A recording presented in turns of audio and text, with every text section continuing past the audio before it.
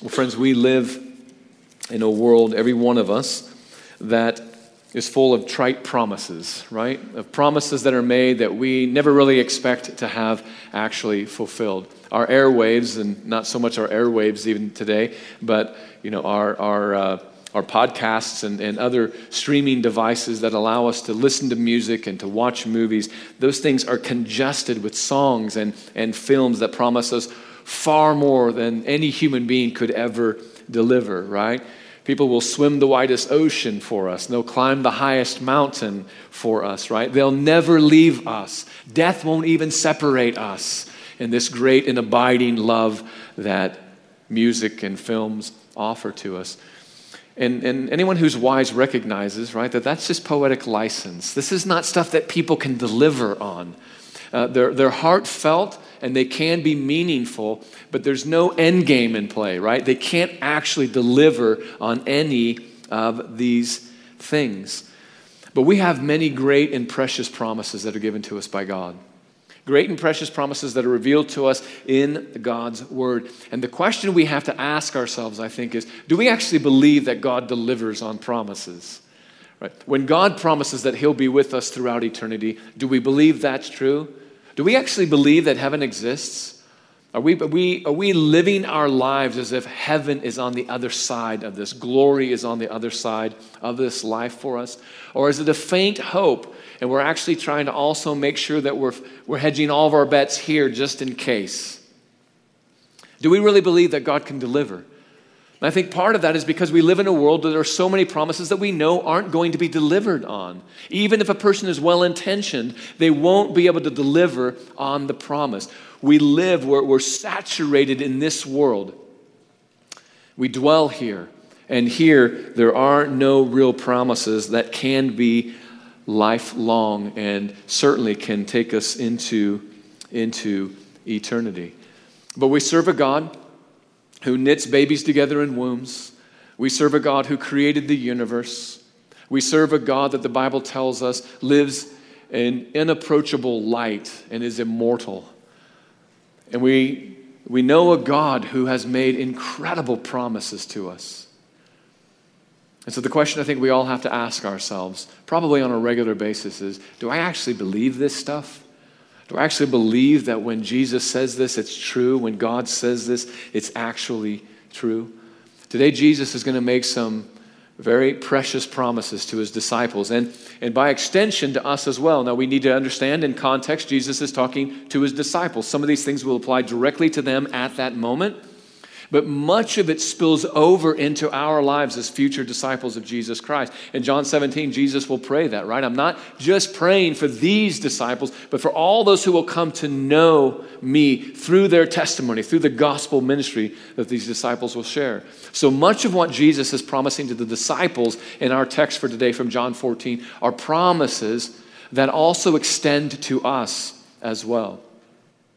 And so the question the disciples had to ask, and the questions that we have to ask and ultimately answer are, is this stuff even true?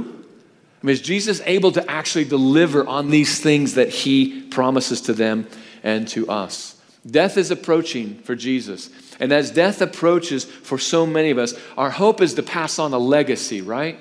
We want to pass something on to people. My mother, when she passed away, wrote a letter to myself and each one of my brothers and sisters. She really had nothing of material wealth to give us. My father was still living, so there was really nothing there, right? She didn't have a vast estate. And so what she passed on to us was a letter just specifically telling us how much she loved us, some specific things about her remembrances of us in our life, and to remind us that she'd had a good life, a fulfilling life. And that what kind of wove the goodness of that life together for her was to be a part of a family and to have so many children and to be surrounded by that and to really dedicate the vast majority of her adult lifehood was simply given to her children and to raising her children, right? We live in a world today that says to you, ladies, unless you have a career and unless you're moving up the social ladder and the ladder of success, unless you're dealing with all the stress that men have dealt with for all these years, your life isn't meaningful. To raise children is not meaningful. Now, I got no problems with those of you who are rising up corporate ladders. But there is a beauty in raising children in the next generation. This is a great gift of God to his people. And my mother rejoiced in that. And so that was her legacy. That's what she passed on, to tell us that she loved us and to tell us all the joy that was brought into her life from her family. Jesus also had really no material wealth to pass on. Right? This is the last night of his life, and we're going to be in the last night of his life for multiple chapters here. He has nothing to pass on of material wealth, right? He doesn't sit down and write, hey, I'd bequeath one cart to John, right? One donkey to so-and-so. He's got none of that stuff. But he's going to pass on a legacy here in these next few hours with his disciples that will encompass a few chapters of John's gospel. He'll be passing on a legacy to his disciples and ultimately to you and me in many of these things as well. The only thing that Jesus owns that we know of is his clothing, right? And the Gospels tell us what happened to his clothing. The very people who nail him to a cross will strip him of his clothing and barter for it right at the foot of the cross. Just one more insult to the many insults that were projected to Jesus Christ. He had nothing to give. So what does he give the disciples? What's his legacy? His legacy is his presence. I will be with you, he says. I do love you. My Father loves you. These are the things I want you to know. These are the words of comfort that Jesus bequeaths to his disciples and to you and me as well. Nothing of monetary value, but stuff that has eternal value if we can believe in the promises that Jesus leaves for us. And so the primary thing that Jesus is passing on to us, friends, in these last few chapters of John's gospel, the legacy that he's leading us to is simply this: his presence. He's passing on his presence to us. And he's saying to us, live in my presence every single day of your life because I'm living in you. And I'm promising that I am living in you. So let's see how this kind of fleshes out in John's Gospel, chapter 14, verses 15 through 26. So right in the heart of John chapter 14 now. So again, if you're new here today, you've got your Bible with you and you want to open up and follow along with us. John's Gospel's in the New Testament. So about 2/3 of your way through your Bible, you're going to hit the Gospels. Matthew's the first one, Mark, Luke, and then John. And we're in John chapter 14 today, and we're going to be starting at verse 15 and reading through verse 26. So let's stand together, shall we? Let's honor God as we read from his word today. Jesus says this: if you love me, you will keep my commandments. And I will ask the Father, and he will give you another helper to be with you forever, even the Spirit of truth, whom the world cannot receive, because it neither sees him nor knows him. You know him, for he dwells with you and will be in you. I will not leave you as orphans. I will come to you. Yet a little while, and the world will see me no more. But you will see me. Because I live, you will also live. In that day you will know that I am in my Father, and you and me, and I and you. Whoever has my commandments and keeps them, he it is who loves me. And he who loves me will be loved by my Father, and I will love him and manifest myself to him. Judas, not Iscariot, said to him, Lord, how is it that you will manifest yourself to us and not to the world? Jesus answered him, if anyone loves me, he will keep my word, and my Father will love him, and we will come to him and make our home with him. Whoever does not love me does not keep my words. And the word that you hear is not mine, but the Father's who sent me. These things I have spoken to you while I am still with you. But the Helper, the Holy Spirit, whom the Father will send in my name, he will teach you all things and bring to your remembrance all that I have said to you. Amen. You can be seated. Thank you. And so another question I think we can ask ourselves today, myself included in this, is this simple question. Do you love Jesus? To personalize it, do I love Jesus? Do I love him? Do you love him? And there are some of you who are here today, undoubtedly, who are not followers of Jesus Christ. So glad that you are here. Your answer would be, no, I don't love him. I don't even believe in him, maybe. So for those of us who are here who claim to know Christ, the question, I think, has to be, do we love Jesus? I mean, do we actually love him? And Jesus has given us a litmus test for that, right? I mean, the reality is that some concepts related to the Christian walk are a bit nuanced. We're trying to figure them out. Some Christians do it one way, some Christians do it another way, and it's kind of nuanced. We're trying to figure this stuff out. But here, Jesus, I think, is really pretty clear. I don't know that you can nuance what he's saying here. He says, if you love me, you will what? You'll obey my commandments, right? It is this call to say, if you make the claim that you love me, you'll demonstrate that in obedience to me. Now again, for those of you who know Christ here, many of you right now are saying, then I must not love him, right? Because I sin. But that's not the litmus test, friends. The litmus test is, do you obey his commands? Where is your heart in this? Do you desire to know Christ? Do you desire to obey Christ? Do you make some mistakes? Join with the rest of us in that. Should we look at that and say those are not important? Of course they're important. But those do not separate us from Christ. The test here is, do you love Jesus in that your desire is to obey his commandments? John heard this, right? The apostle John, who's writing this, he's heard this. He's written it down. And this stuff is resonating with him. One of the ways to find out what really resonates with John is to go to his letters written many, many decades later and see what he remembers. And he'll write about some of these things in 1st, 2nd, 3rd John, these letters. Look what he says here in 1 John 5. For this is the love of God, that we keep his commandments. That sounds a lot like what Jesus just now said, right? John's listening, and he's remembering this decades later. This is the love of God, that we keep his commandments. And his commandments, they're not burdensome. For everyone who has been born of God overcomes the world. And this is the victory that has overcome the world. Our faith in these words and in God and in Christ.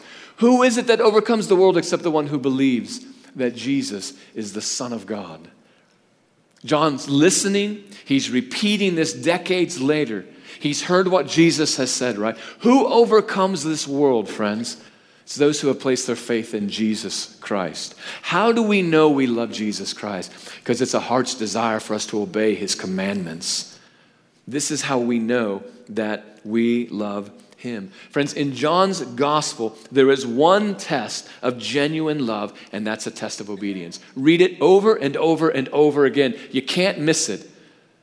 There is one test of genuine love for God in Christ. It's a test of obedience. Do we want to follow this man? Do we believe this man? Do we want to obey what this man has to say to us? For Jesus, love was never allowed to devolve into some sentimental feeling or some sentimental emotional state. It was always and always is, friends, wrapped in truth and morality. Truth and morality. That's how we distinguish love. Anybody can say, I love you. Anybody can make a promise, right? That my love for you is going to eclipse the grave. The problem is they're going to die, and they got no strength on the other side of the grave. It's just a promise that cannot be kept. It may be well-intentioned, but it cannot be kept. Jesus says, you'll live because I'm living, and I will live. He's saying, I will be there on the other side of the grave. Jesus' love is wrapped in truth, what Francis Schaeffer called true truth. It's reality. It's baked into how we live and how we experience life. It's baked into our morality. Are we following Jesus? Do we want to obey Christ? This helps us to know whether or not we have genuinely come to know Christ or not. For Jesus, love is a verb. It's not just a noun, right? It has action behind it. It is acted out. It's not just spoken. Look, in my lifetime, my mother must have told me 1,000 times, maybe 10,000 times, that she loved me. And that was very pleasant to hear that. But the reason why I believe my mother loved me is because of the things she did every single day of her life. That's how I believe my mom loved me. She didn't just talk about these things. Love for her was a verb, at least in my life. And for Jesus, love is a verb. It has action, it moves, it speaks, it wraps itself around us. It's based on reality. And he's the only one who can take that reality and make it true truth and make it real for us. It goes beyond the grave. When he says that my love eclipses death, his love eclipses death. He's going to be there on the other side. He actually has the power to do something on the other side of the grave, friends. It's not trite. It's real. It's moral. It's true. And so with this as a backdrop, Jesus tells us what his response will be to those who do love him. He says, I'm going to send you another helper. Now, in context, he's talking to the disciples here, right? They're in time and space. Jesus is right there at the table with them, right? Remember, this happened in our world. A man named Jesus, who was the God-man, lived in this world. He was in an upper room in the city of Jerusalem. The city of Jerusalem is still there. The upper room may be still there. They'll take you there and charge you to see it if you want to see it. But he was really there. And he was really talking to these guys, and they could really reach out and touch him. And he had really told them, I'm leaving you. And they're really confused, and they're scared, and they're wondering what's going on here. And Jesus is speaking to them these truthful things, and he tells them, I'm going to send you a helper. I'm going to leave you, and the world won't be able to see me, but you will see me, because I'm going to send to you another helper who will come into your life and be with you. This helper, Jesus says, at least by implication, is one who will come alongside the disciples. And therefore, as we extrapolate that out, this helper, the Holy Spirit, will come alongside us as well. As this is translated from Jesus' words, we're almost assuredly in Aramaic,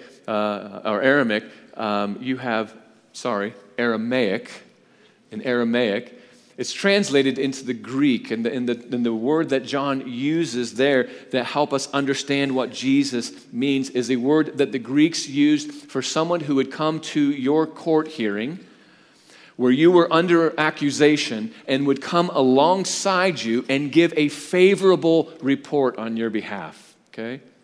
It's the Greek word parakletos, if you care about that. And it's a compound word from kaleo, which simply means to call out. And para, we use that in English all the time, right? It comes alongside.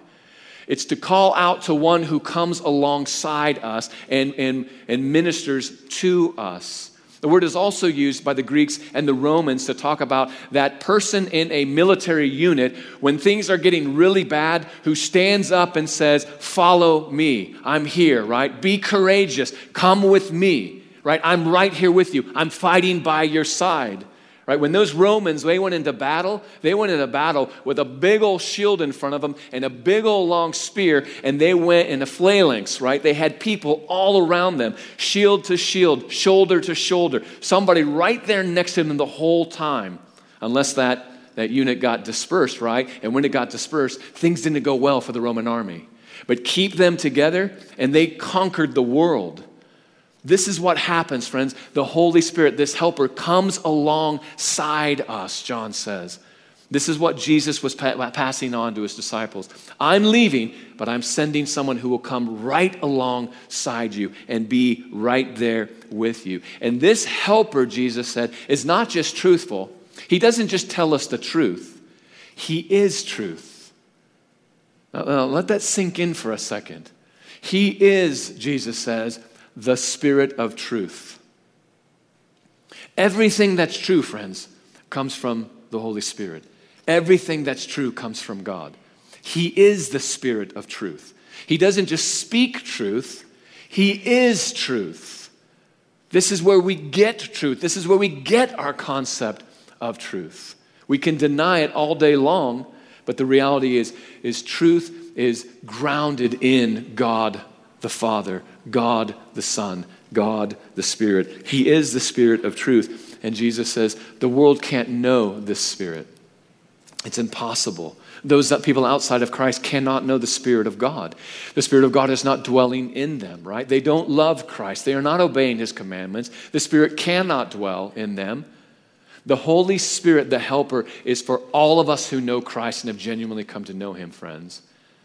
He is a good deposit, Paul will say in Ephesians, right? He is that good deposit that when we hear the gospel of our salvation, he says in Ephesians 1, when we come to know Christ, we are given a good deposit, the Holy Spirit, who is there as a deposit of all the good things that are going to come. The Spirit of God dwells in you if you know Christ today. But not in a way that will be like in glory, friends. It's just a taste. It's a deposit. It's just a little bit of what heaven's going to be like with the Spirit of God living in us, dwelling in us, with us day in and day out. Not just for life, but beyond life as well, when we know the fullness of the Spirit. This is what Jesus is promising his disciples. And as we extrapolate it out, he's promising us as well. The world cannot know the Spirit of God, but those who know Christ can and will. What does the Scriptures tell us, friends? That we have the mind of Christ. That's an amazing gift from God. He's taking out our mind, not physically, but he is molding our minds and our hearts and our wills to the image of Jesus Christ. He's dwelling in us. He's dwelling with us. Jesus says, I'm sending you another helper, right? Another one like me. He's going to fulfill this parallel role that Jesus had fulfilled personally and physically in the life of the disciples. Martin Luther called this statement alter Christus in Latin. It simply means another Christ. He's saying, what's Jesus doing here? He's offering them another Christ. He's saying, I'm going to give you my Spirit. Yes, I'm leaving physically, but I will be with you. And I will be with you by the Spirit of Christ. It's another Christ who will dwell with you. Friends, this is why Jesus will be able to tell the disciples, it's better for you that I leave, right? We talked a little bit about this last week. And of course, the disciples, and you and me, if we were there, would say, no. I mean, it's nice of you to say that, but I'll take you physically with me any day of the week. You hang with us, Jesus. Don't go anywhere, right? We'll make you a king, and we'll do anything you tell us to do, right? You set up that kingdom right now. And Jesus is saying, that's not how it's going to be. I'm not setting up this kingdom right now. I'm going to actually leave you physically.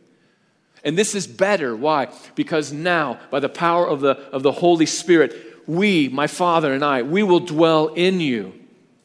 And we'll never walk away. We'll never have to be in another location. I never have to send you off to prepare something for me. I'm there with you. It's better for us, friends.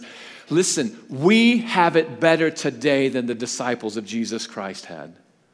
If Jesus is telling us the truth, we have it better today than they did, walking and living and eating with Jesus Christ, because he dwells in us now.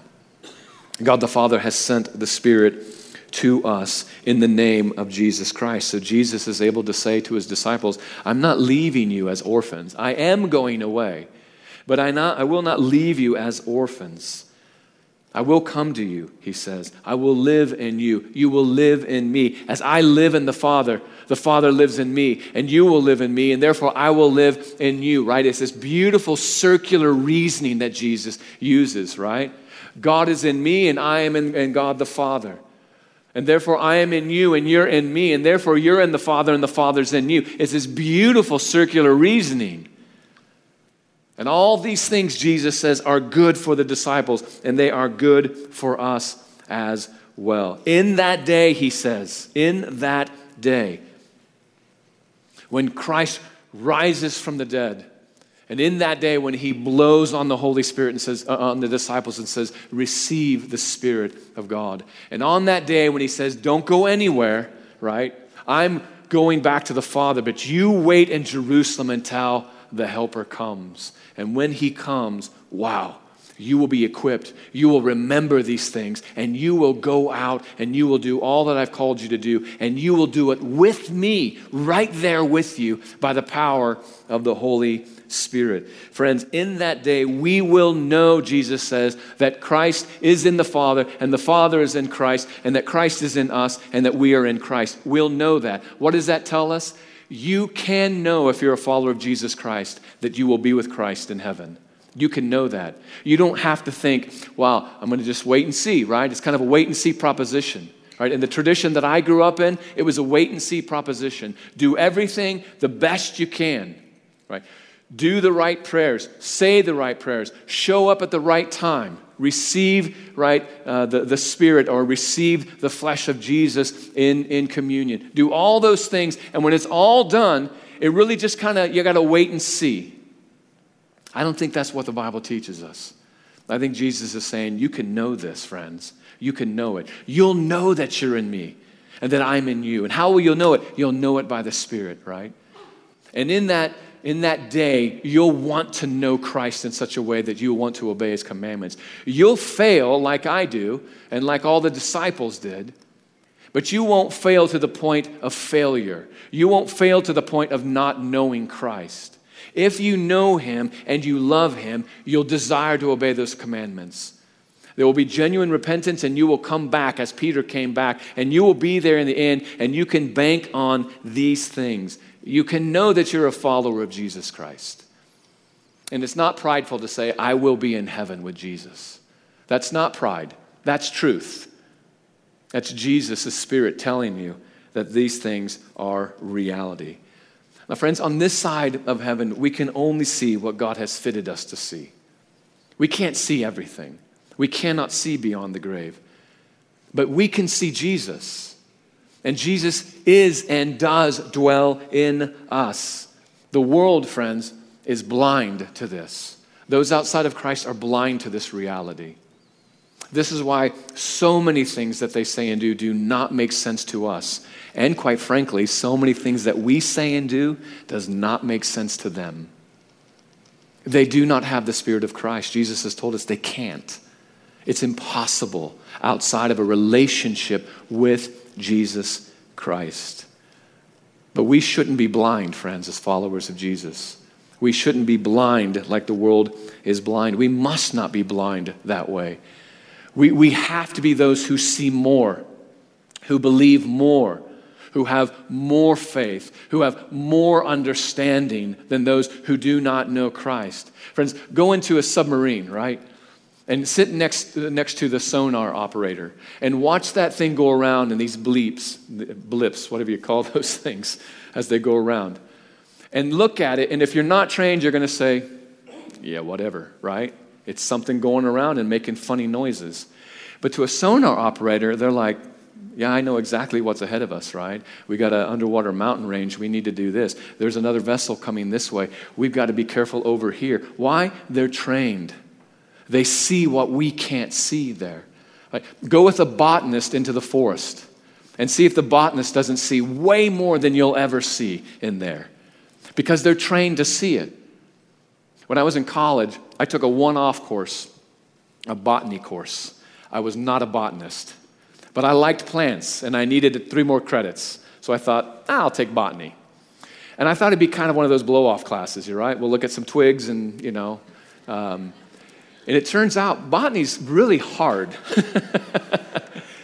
But I had this incredible professor. He was a great professor. He was weird. There's no question about it, right? I mean, cheese slipping off the cracker almost every day for this guy. But he knew botany, and he made it come alive for us. I loved that class. I honestly almost changed my major to botany. If it wouldn't have been all the science, right, I probably would have hung in there. Great class. He would walk us out onto the campus often. And these paths that I'd been walking day after day, right, to classes, he would say, look at this hedgerow. Come over here. Come over here. Look in here. Look at this beautiful thing. We're like, yeah, it looks like a plant, right? But he's able to tell you all these incredible things about this, right? He taught us genus, species of all these things. A lot of this stuff I still remember because he did it so weird, right? Quiricus imbricaria. That's an oak tree, right? You might not have known that, but I know that now, right? Acer rubrum is the maple tree. It's the red maple tree, right? Ginkgo biloba, right? It's the common ginkgo tree. It was just fun. This guy saw things we never saw, right? Every year he would go down to Machu Picchu down in South America. I think you're not able to go to it now. He went to it, and don't tell anybody, he took stuff from there. And he brought it back, and he would lay it all out, and he was so excited to tell us about all of these things that he was learning from the flora there in South America. This guy saw things we could not see. I'm telling you, you walk down the campus with this guy and he was pointing out everything. This is so beautiful. Look at this. Isn't this amazing? And we're all going, well, whatever, okay? But it stuck with me. It stuck with me. The Holy Spirit is like this, friends. The Holy Spirit in you, you will see things and you'll say to non-believers, listen to this. Listen to what the Bible says here. And for so many of them, they'll be like, whatever. But for you, it'll be like, wow, isn't this beautiful? Isn't this incredible what God is saying to us? Aren't the promises of God amazing? And many people will say, yeah, whatever. They cannot see what we see, friends. Jesus has told us why. Because the world cannot receive the Helper. The world cannot receive the Holy Spirit, but we can. And because of that, what Jesus is saying is, in love and obedience, there is truth and there is God's presence, and there is this vital relationship between you as a follower of Jesus Christ and Jesus Christ himself and God the Father through the working of the Holy Spirit, the Helper.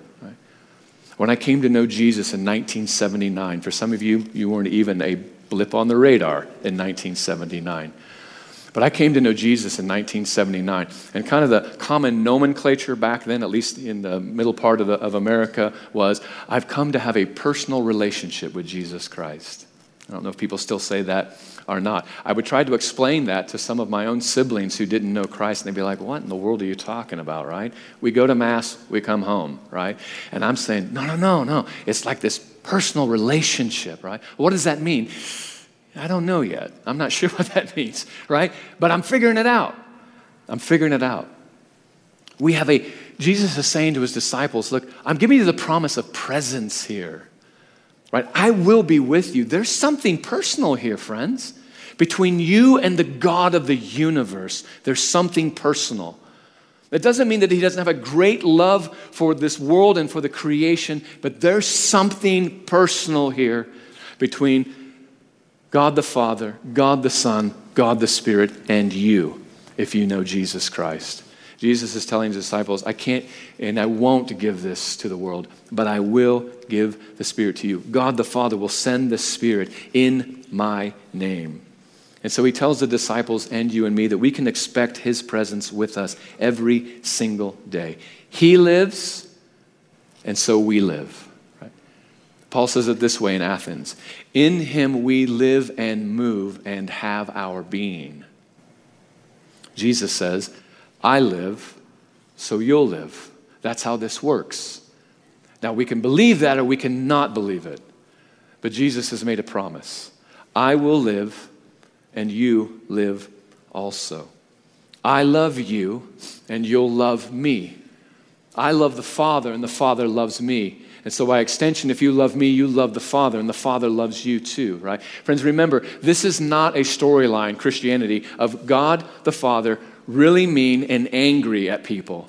Jesus the Son, really pleasant, constantly trying to placate an angry Father. That is not the Bible. A loving Father who sent a loving Son who now gives us a spirit of love and presence, right? Jesus doesn't have to convince the Father to love us. He loves us. He loves us. And he sent Jesus to us. And in the name of Jesus, he has sent the Holy Spirit to us as well, to dwell in us and to abide in us. Judas, not Judas Iscariot, because where's Judas Iscariot now? Remember, in this storyline, Judas is left, right? And he's now talking with the Pharisees, and they're gathering together a contingent of soldiers. This is what's taking place in the background here. Some people are getting ready to come and arrest Jesus so that they can kill him. So Judas Iscariot is gone, but there's another Judas, very common name there in Israel at that time. And Judas asks a reasonable question. How are you going to manifest yourself to us, but not manifest yourself to the world? And Jesus' answer is, I'm going to do it by my Spirit. I will show you things that I will not show the world, right? Now, friends, think about this. I suspect we don't think about this very much. When Jesus rose from the dead, who did he appear to? And now ask yourself this. Who did he appear to as the incarnate Son of God before these hours where he separated himself from the Jews and started spending these last hours with his disciples?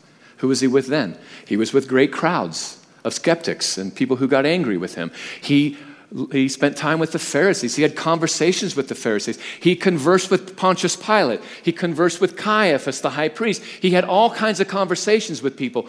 Who did he have conversations with on the other side of the resurrection? There's no accounts of him showing up to Pilate. There's no accounts of him revealing himself to Caiaphas. There's no accounts of him going back out to the crowds and saying, here I am. He reveals himself to his people who have placed their hope in him. That's who he reveals himself to. When Judas says, how are you going to do that? Jesus does it. He reveals himself to his people, to those who love him. And it continues to this day with the power of the Holy Spirit. He continues to reveal himself to us, and the world remains blind.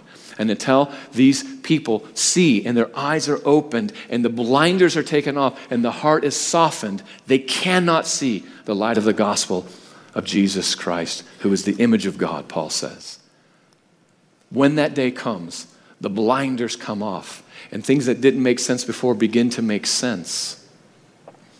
And we begin to rejoice in the promises of God. And so Jesus tells the disciples, I'm going to prepare a place for you. But now he tells them, while I am physically going to make a place for you, the Father and the Son and the Holy Spirit, they're coming to live in you right now, right? On this side of heaven, revealed even more deeply and profoundly once we walk through that portal of death, friends, when we're in the presence of God Almighty. That's an incredible promise, right? I'm leaving, I will come back, but while I'm gone, the Father and the Son and the Spirit will dwell with you. We'll be right there with you. We'll make our home with you, friends.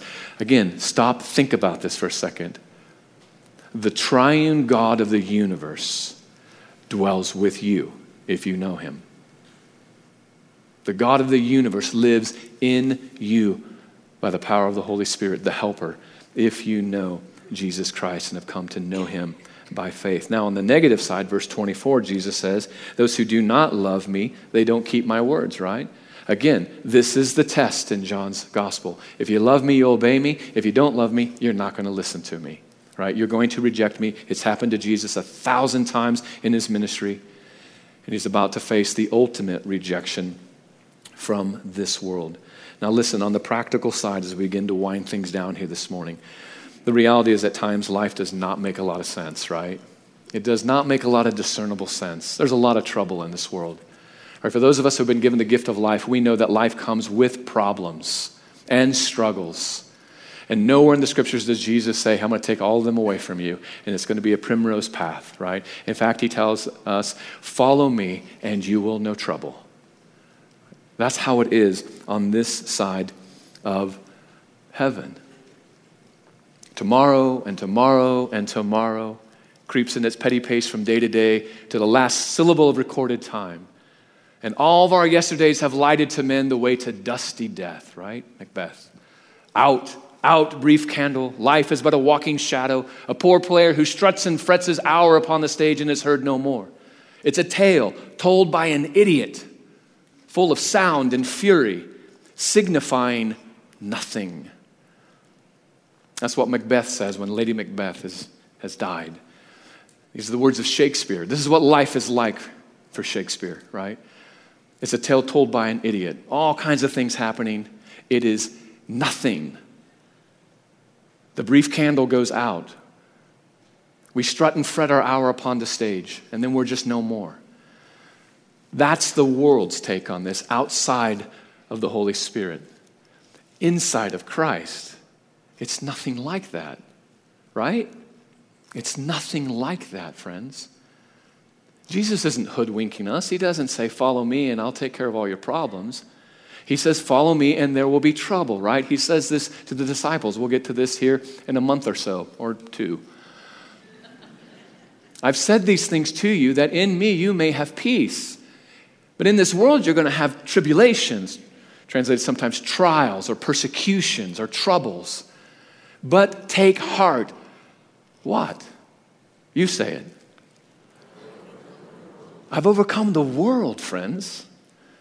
Jesus he's not hoodwinking us.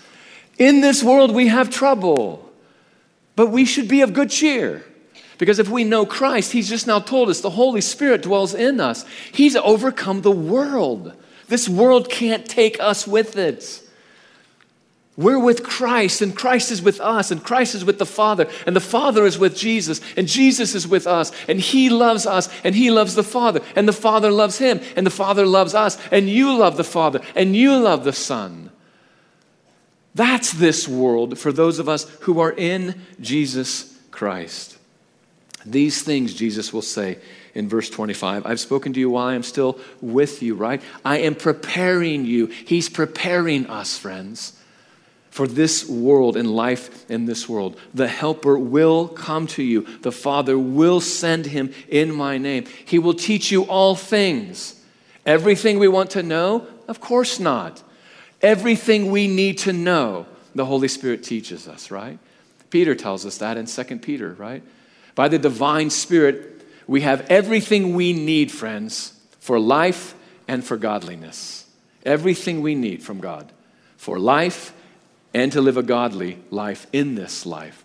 That's what the Holy Spirit gives us. He teaches us all these things. And then I think specifically for the disciples, he says he's going to bring back a remembrance of all these things I've said to you, right? And here we have it. Here we have it, right? The remembrance of all these things that Jesus has said to his disciples. And so, friends, jumping ahead again just a little bit, Jesus tells his disciples why he's sharing these things in John 16:1. He says, I've said these things to you to keep you from falling away. He knows there's trouble ahead for them this night, tomorrow, and into their lives, right?